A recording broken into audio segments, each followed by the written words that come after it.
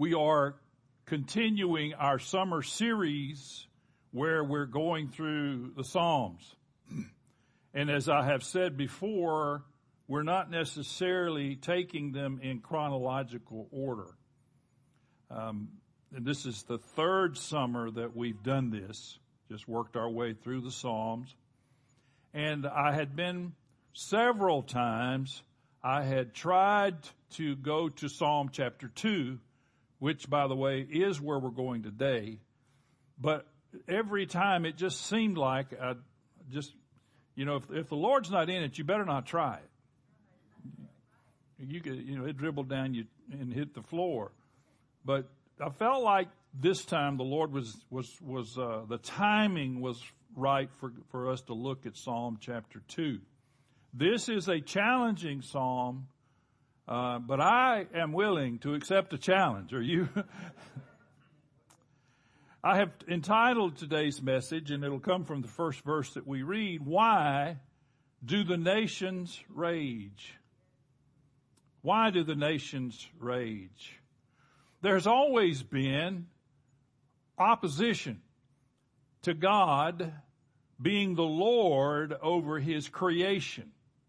And that's because His creation resists Him being Lord. You know it. I know it. We still have this thing called our flesh that wants us to resist God being our Lord. This psalm will ask this question, why are people devising schemes that are empty and fruitless? Why are people spending energies and efforts on things that will not produce? Why do we hear repetitively agendas and narratives that we know will go nowhere? Or if they go somewhere, it will be fruit that we will not want. More importantly, how does God respond to these rebellions? What does He say? What does He think? And then, of course, if you're going to ask the question, how does God respond? We have to ask, what is our response? What is our response to be in all of this? And I think this psalm will help us, and I just pray the Lord will help me to say the right thing. Psalm chapter 2, we're going to read all 12 verses, and I'm once again reading from the English Standard Version. If you wouldn't mind standing while we read the sacred scriptures. And again, the ESV says it this way, why do the nations rage, and the peoples plot in vain? The kings of the earth set themselves, and the rulers take counsel together against the Lord and against His anointed, saying, let us burst their bonds apart and cast away their cords from us.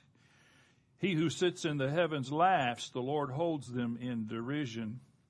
Then He will speak to them in His wrath and terrify them in His fury, saying, as for me, I have set my king on Zion, my holy hill. I will tell of the decree. The Lord said to me, you are my son. Today I have begotten you. Ask of me, and I will make the nations your heritage and the ends of the earth your possession. You shall break them with a rod of iron and dash them in pieces like a potter's vessel.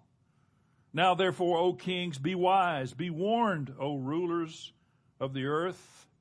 Serve the Lord with fear and rejoice with trembling. Kiss the Son, lest He be angry, and you perish in the way, for His wrath is quickly kindled. Blessed are all who take refuge in Him. You may be seated. I think you would agree with me that today the nations are raging. When the psalmist wrote this, he was referring particularly to Gentiles. You could put in there, why do the Gentiles rage?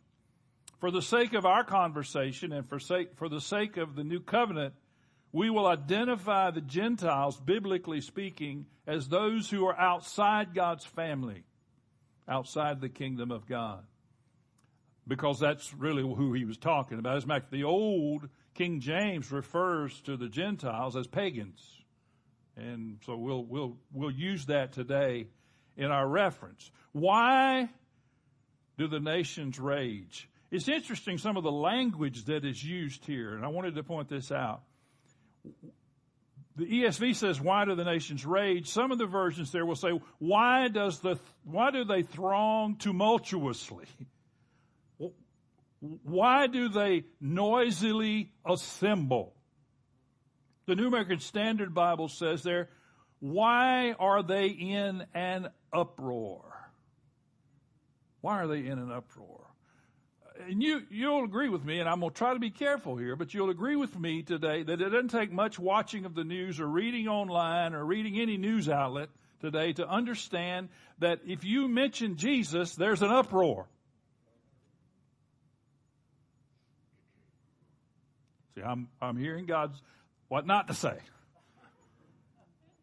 But what happens is, because, I said recently, you talk about God the Father, a lot of people don't get too upset as long as you only talk about social justice. Now, do y'all understand I'm for social working? But we have reduced Christianity to a social act. And I want to tell you, it's a lot more than social justice, and it's a lot more than a social act. Well, I won't. These people in Psalm 2, they are revolting against God and His restraints.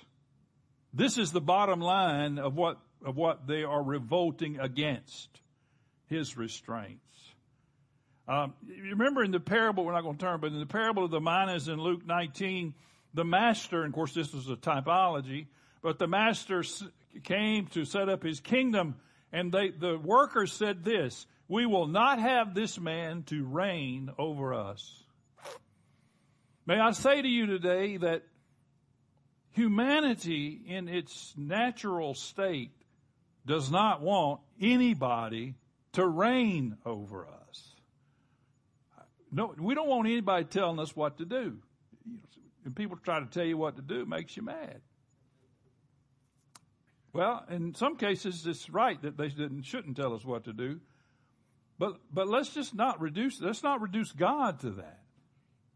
And so these people are revolting, and they're casting off the restraints. It says they were devising a vain or worthless, useless scheme and schemes. It's interesting that it says the rulers, the kings have set themselves. Some versions there say that they have taken their stand. The rulers, the kings scheme together, and they have a target.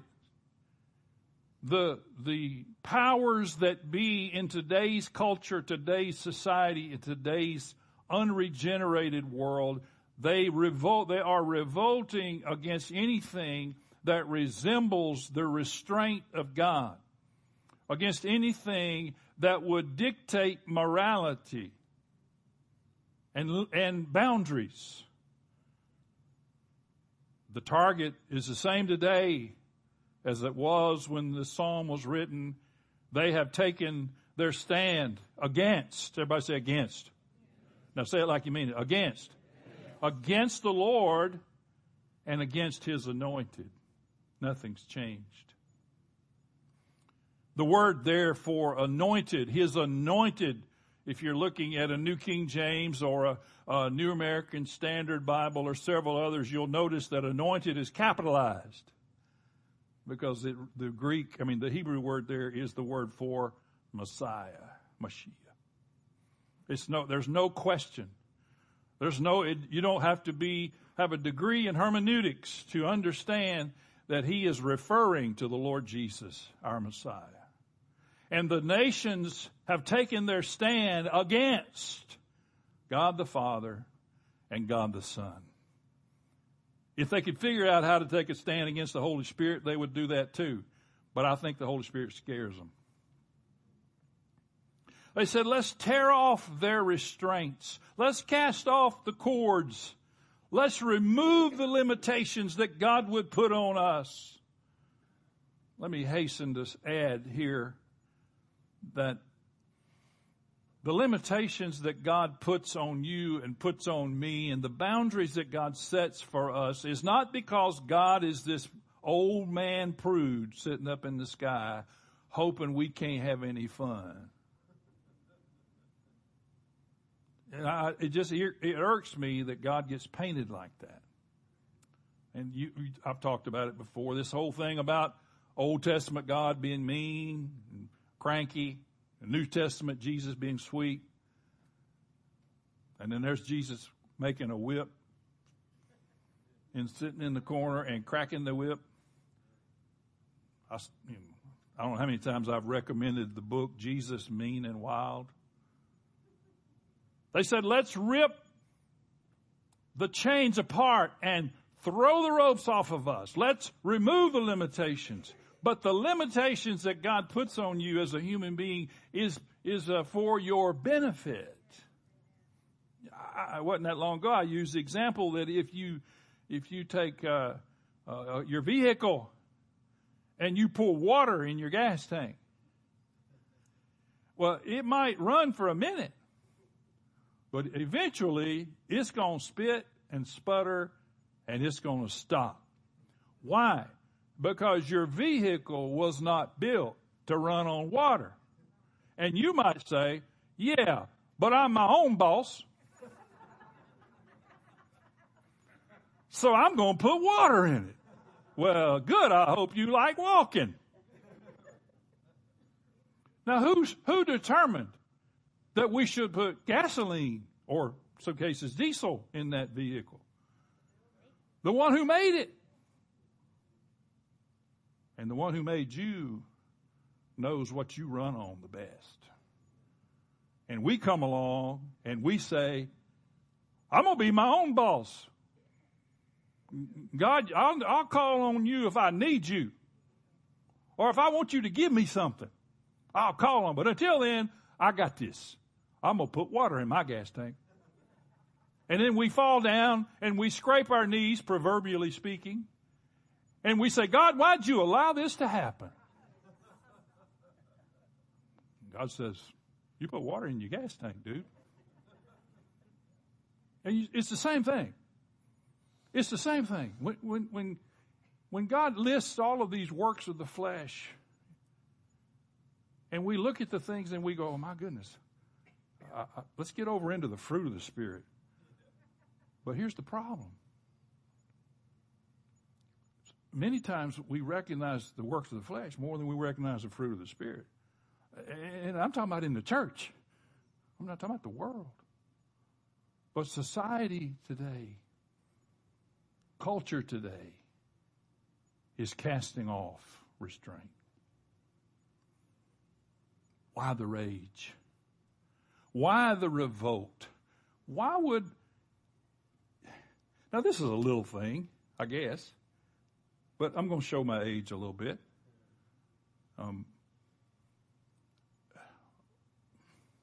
My wife and I were riding in a few minutes ago. She rode with me today. She improved my image.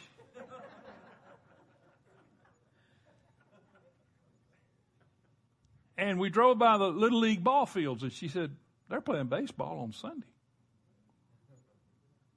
Well, again, it's not the end of the world. When I played Little League baseball, we wouldn't even play on Wednesday nights. Our schedule was Monday night, Tuesday night, Thursday night, Friday night. We never scheduled a baseball game on Wednesday night. Why? Because Wednesday night prayer meeting. Again, in some ways that's a little thing. In some ways it's sad. Where did I get off on that? Because the culture has revolted against what God says. Let's revisit that word against. They have revolted against the Lord and against His anointed. And I thought to myself, this word cannot mean just to oppose God. It's got to be, and I was right. Every now and then that happens. It's really a word that means to set oneself above or over. It's a word that means to look down upon. So the world culture is seeking to set itself above the Father and above His anointed. The world culture is seeking to set itself in such a place that it can look down upon God and His anointed. And in so doing, that they would look down on you and me who are followers of God and His anointed. I think this is a good place for me to insert this here. I didn't know where. This message is not intended. Please don't let this message make you rise up and develop this us versus them mentality. Now, I don't have a Facebook page, but my wife does. And I steal her page every now and then.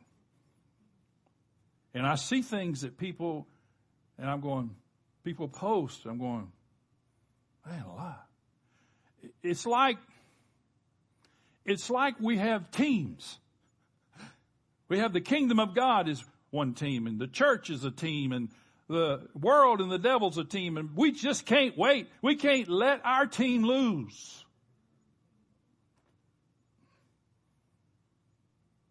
It goes back to William Bramwell when he founded the Salvation Army, when he would teach his cadets to go out and evangelize, and he would tell them, I forbid you to speak to anyone about hell unless you're going to do it with a tear in your eye. There has to be something else here. This cannot be a competition. This cannot be, I hate the world. This cannot be, bless God, rain fire down on them, Lord. You may want to do that, but that's not the intention of this message. Before we're done, and you're probably thinking, is he ever going to be done? I hope we see what the intention is. Isaiah 14 is an interesting passage. Some believe that it refers to Satan, and we'll read the verses in just a moment. In the King James and the New King James uses the word Lucifer. And in the most versions, it'll say shining star or star of the morning, or because that's what that means. If it's not an actual reference to the devil, it is definitely a type of the devil. As Isaiah is writing about the king of Babylon. So I think these verses have a double application. The basic sin that we see in Isaiah 14 is that of unchecked personal ambition. Desiring to be equal to or above God. This is not a new sin. This has been around a long time. And the nations that are raging are making all of this noise because they want to rise above and be equal to God and look down upon God. Satan's fall was occasioned basically by two things. Pride, and that pride was presumed to supplant God's rule with his own, and self-will that asserted independence from the Most High. Now, we need to examine our own hearts here. How much do we attempt, even unknowingly, to supplant God's rule in our life?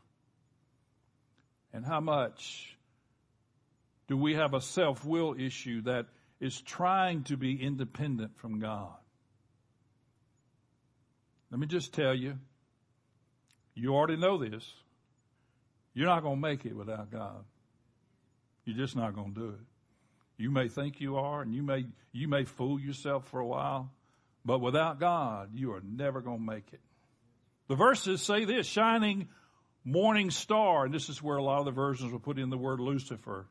How you have fallen from the heavens. You said in your heart, I will ascend to heaven above, everybody say above. Above the stars of God, I will set my throne on high. I will ascend above the heights of the clouds. I will make myself like the Most High. Again, whether you think that's an actual direct reference to Lucifer, the Satan, or not, I still think it's a type, whether it is that or not. It gets a little clearer in Ezekiel when he says, again, double application. By the way, the Scripture does this a lot. The Scripture offers a lot of double application if you'll watch. But he's writing to the king of Tyre, but he says something interesting to the king of Tyre. He says, you were in Eden, the garden of God. Now, do you think the king of Tyre was in the Garden of Eden? I don't either. But then he says this, you were the anointed with far-reaching wings. Cherub. Cherub? Did you see that word cherub? Do you think the king of Tyre was a cherub? I don't either. I like it when you agree with me, Bill. Thank you. And I placed you there. Verse 15. You were perfect in your ways from the day you were created. Do you think the king of Tyre was perfect? I'd like to meet him if he was. Till iniquity was found in you. The fall of any proud person, any self-exalting proud person, reflects the fall of Satan. Why do the nations rage? Why is our culture in revolt against God? Because it's reflecting the influence of the one who's been influencing since the beginning, since they fell from heaven. That's Satan himself.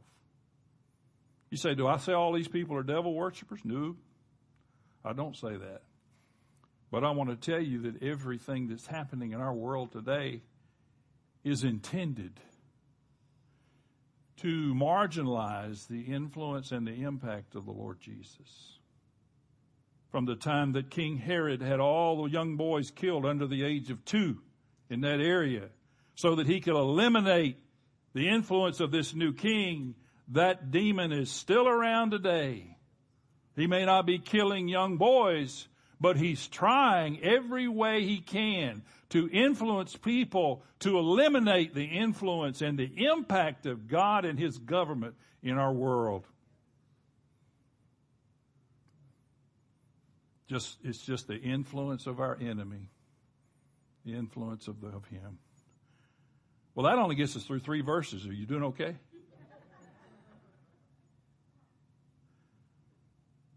Then we get down to verse 4 and we get God's response. What is God's response? Well, God laughs.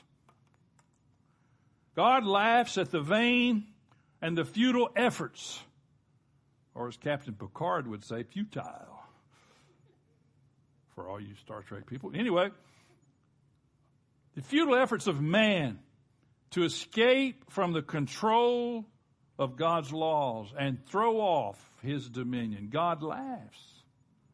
Now, I just want to tell you, you don't want God laughing when you're doing things that He doesn't want you to do. You don't want to hear God laugh. God views this raging. God views this revolt with contempt and scorn. And He has amusement. Don't you know God gets tickled at our weak attempts at rebellion? Don't you know God, He just got to laugh. Look at those goobers down there. They really think they're getting away with something. His laughter is one of derision. Some versions there will say He scoffs at them. Now, it's one thing when God looks upon revolt, rebellion, When God looks upon all of this noise going on around the world that opposes Christianity and opposes the Lord Jesus, opposes the influence of the kingdom of God in the earth, it's one thing when God laughs at that because he's amused by it. But the next thing that happens in this psalm is God says something. When God speaks. When God speaks, you might wish he'd have just kept laughing. But God spoke. And he said, he will speak to them in his wrath, and he will terrify them in his fury. How did he terrify them? How does he speak to them in his wrath? Now see, we think of a fire-breathing dragon. We think of a mean old God who's always ready to crush somebody. And we know he's not. Even in the Old Testament, if you read the Old Testament instead of listening to what people say, you'll find out that the Old Testament God is just as loving as the New Testament. Just as gracious, just as merciful, maybe more. How does he speak in his wrath? How did he terrify them? Here's how he terrified them. Watch these words. As for me, I have set my king on Zion. How did he terrify them?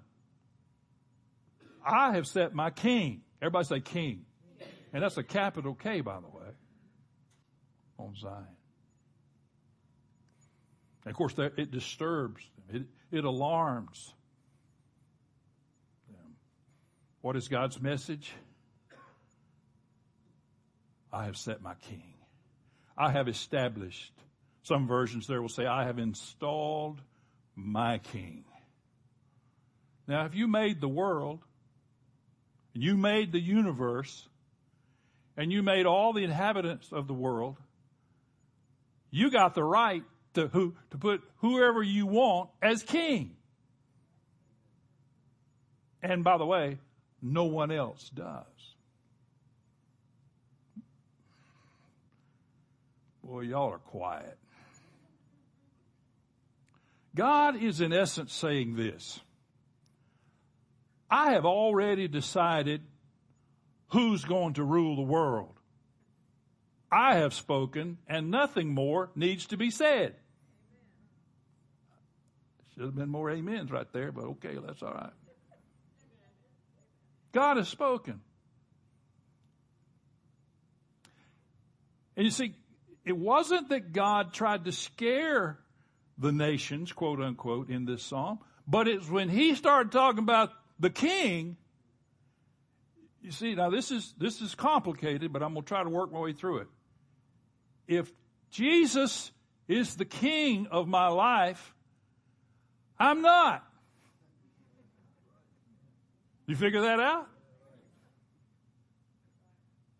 And flip that around. If I am the king of my life, he isn't. You do know there's only one throne in your life. There's only one seat. There's only room for one. And so if God says, I've installed my king, I've determined who's going to rule the world, and it's not you. So if you are of an opinion that you want to be king of your life, then that's going to terrify you.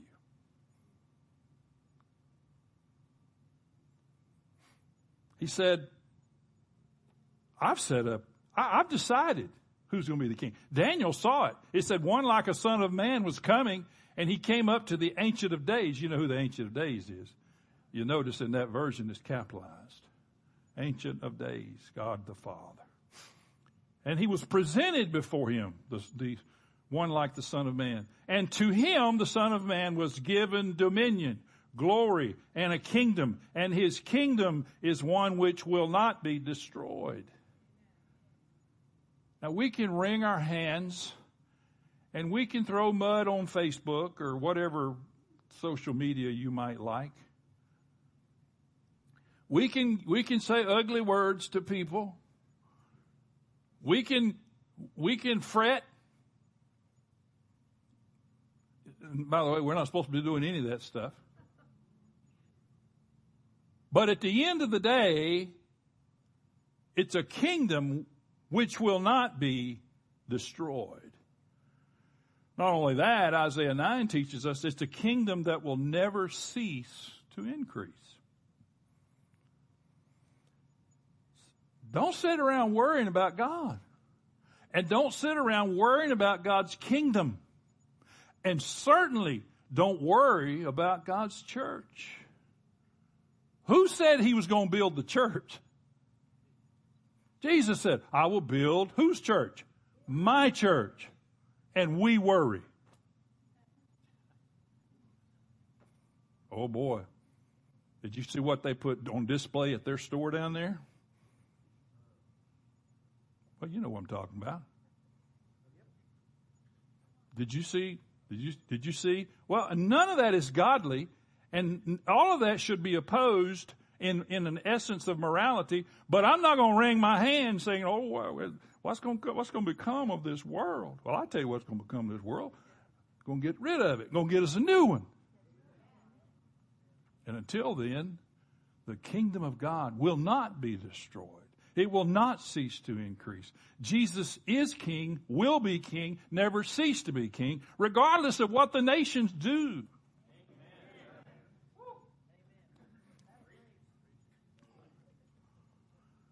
Daniel was seeing that. The Messiah's coming would inaugurate a new phase of God's rule on the earth.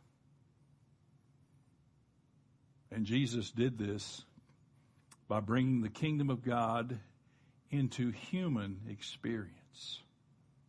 He came as the King of Kings and the Lord of Lords. And he prayed, God, let your kingdom come on earth just like it's in heaven. God, let your will be done on earth just like it's being done in heaven. And he brought that into the earth. We even get a response from the Son, and I'll pick it up here because I know we're trying to get to the car wash. In verse 7, it actually changes. I will tell of the decree the Lord said to me. So we actually see the anointed, the Messiah, begin to talk. He says, you are my son. Today I have begotten you. I will make the nations your heritage. Nations as a heritage. By the way, let me say this. When he promised the Messiah that he would make the nations, did you see that word? Nations, his heritage. That includes the nations in verse 1. You can't hate these people. Do you know they probably hated the Apostle Paul one time? Because he was killing Christians. He held the clothes while they were stoning Stephen, and then it says he was all for the death of Stephen. And then one day he was the greatest apostle we've ever had. One day he gives us 2/3 of the New Testament. So you can't be going, well, bless God, I hope you get yours. Let me just tell you something. I hope you don't get what you deserve. Because I don't want to get what I deserve. And I don't want them to get what they deserve. What I want them to get is the mercy of God. But I want us to understand what's causing the world out there to do what we think is going crazy, which is, for some people, that's a short trip. Brother Charles said one time, his dad, I wish y'all had known Brother Vernon. Brother Charles was telling his dad, he said, but it's this lady in this church, it's about to drive me crazy. And Brother Vernon said, for you golfers, you'll get this. Charles, that's not a drive, that's a putt.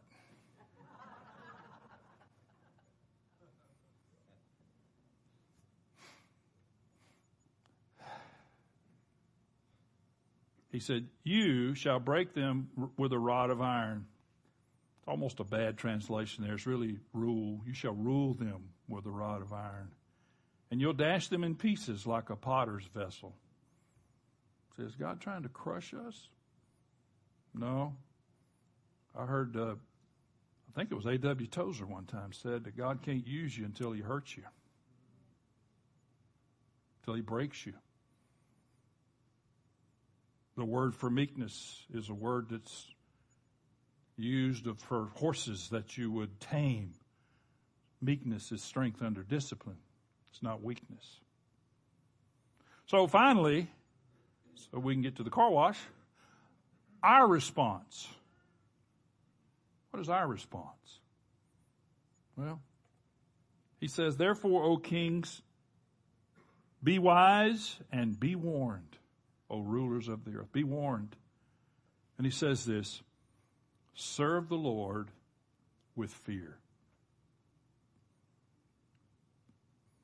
Now, let me just say this, and I hope you understand what I'm saying, but we need more of the fear of God in the church.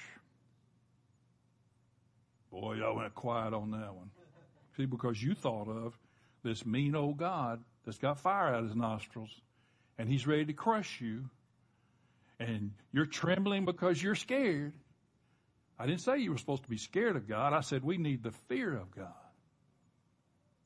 We need to see God just as he is. If you see God as he is, you will have a healthy fear or awe of God. He says, serve the Lord with fear. Serve the Lord as you see how big he is. Serve the Lord as you, remember in the Lion, Witch, and the Wardrobe, what did he say Aslan was? He's not tame, but he's good. Not safe, but he's good. That's the fear of the Lord. Rejoice with trembling, he says. What's the trembling? I've used this not long ago, and I hate using it again, but y'all know I listen to Rick and Bubba a lot. And they talked about meeting, at that time, President George W. Bush, and they were getting their picture made with him, and they were in line, and Rick, all the way up there, was telling his wife, Sherry, what he was going to say to President Bush when he got next to him. And he got to meet him, speak to him a few minutes, and so he finally got up to where they were standing, and he and his wife stood beside, and he stood beside President Bush, and his wife stood beside Laura, and he walked up there, and nothing. He said, I couldn't say a word because I realized I was standing next to the leader of the free world. And I was speechless. Now, y'all know George W. Bush is not perfect. He wasn't God. He wasn't Jesus. But he was the president of the United States.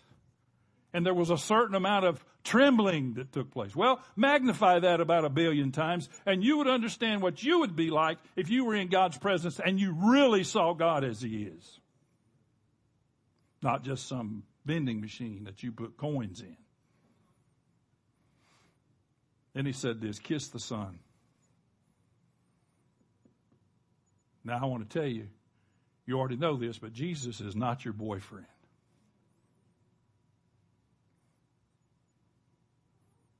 That's not what that means. What it means is to pay kingly homage to him. To pay homage to the king. Kiss his ring, so to speak.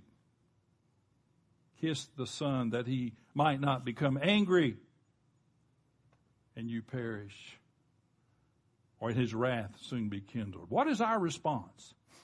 When we look at all of the reports that concern us, and we've had plenty, I started to try to bring a list, but I didn't know where to stop. But it occurred to me the list was not important. Because what's really important is what is our response. What is our response in all of that? That we would pay homage to the King. That we would serve the Lord with the fear of God. That we would rejoice in God with a healthy trembling of knowing who he is. That we would be obedient to him. That we would make sure that the spirit of the age is not the spirit that determines and governs our life, but the Spirit of God would be the one who directs our path. God's anger and God's wrath are always, everybody say always, expressions of His perfect righteousness and His justice exercised against sin, not the self-serving, out-of-control expressions that are common to man. We think of anger as throwing things, breaking things. God doesn't do that.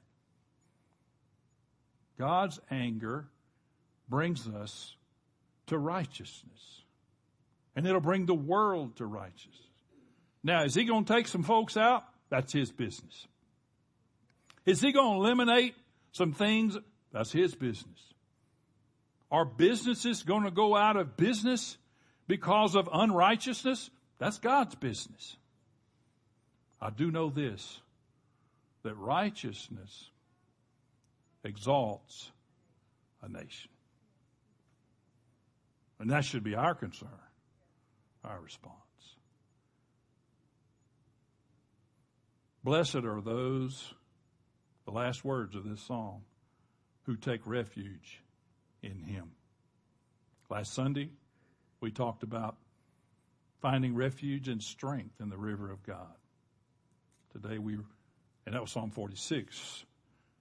And I'll repeat the words, blessed are those who take refuge in Him. Why do the nations rage? Because it's the spirit of the age. Why is there a revolt? Because Jesus is king and they can't do anything about it. Let's make sure that we don't have the same attitude. Let's make sure that Jesus is our King, our Lord, and we're obedient to Him. Let me just finish with this one thing. I know we're running late. Tick-tock, tick-tock. One time a guy was speaking. He said, well, you're taking longer. He said, some people in the church are cuckoo clocks. What does that mean? This is in the Baptist church. And of course, you know, if you didn't grow up in a Baptist church, and by the way, I'm not knocking it because I learned a lot there. But you started at 11 and you ended at 12, not 12:01. And at 12:01, if the preacher was still preaching, you would see this. Those are cuckoo clocks. I'm just going to finish with this. In the scripture, the words believe and obey are interchangeable. You can't say you believe God if you don't obey Him. And if you obey God, it's because you believe Him. That's why James, the brother of our Lord, can say, hey, if you got faith, then show me some works. He wasn't saying you were saved by your works. He was saying what I told the group last night at Charlie Daniels Park, that we don't do good works. I mean, we're not Christians because we do good works, but we do good works because we're Christians.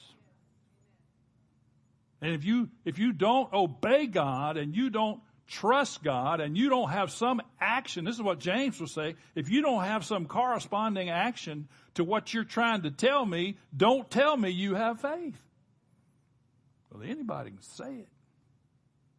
Blessed are those who take refuge in Him and leave the rest to the owner and the Creator. Stand with me.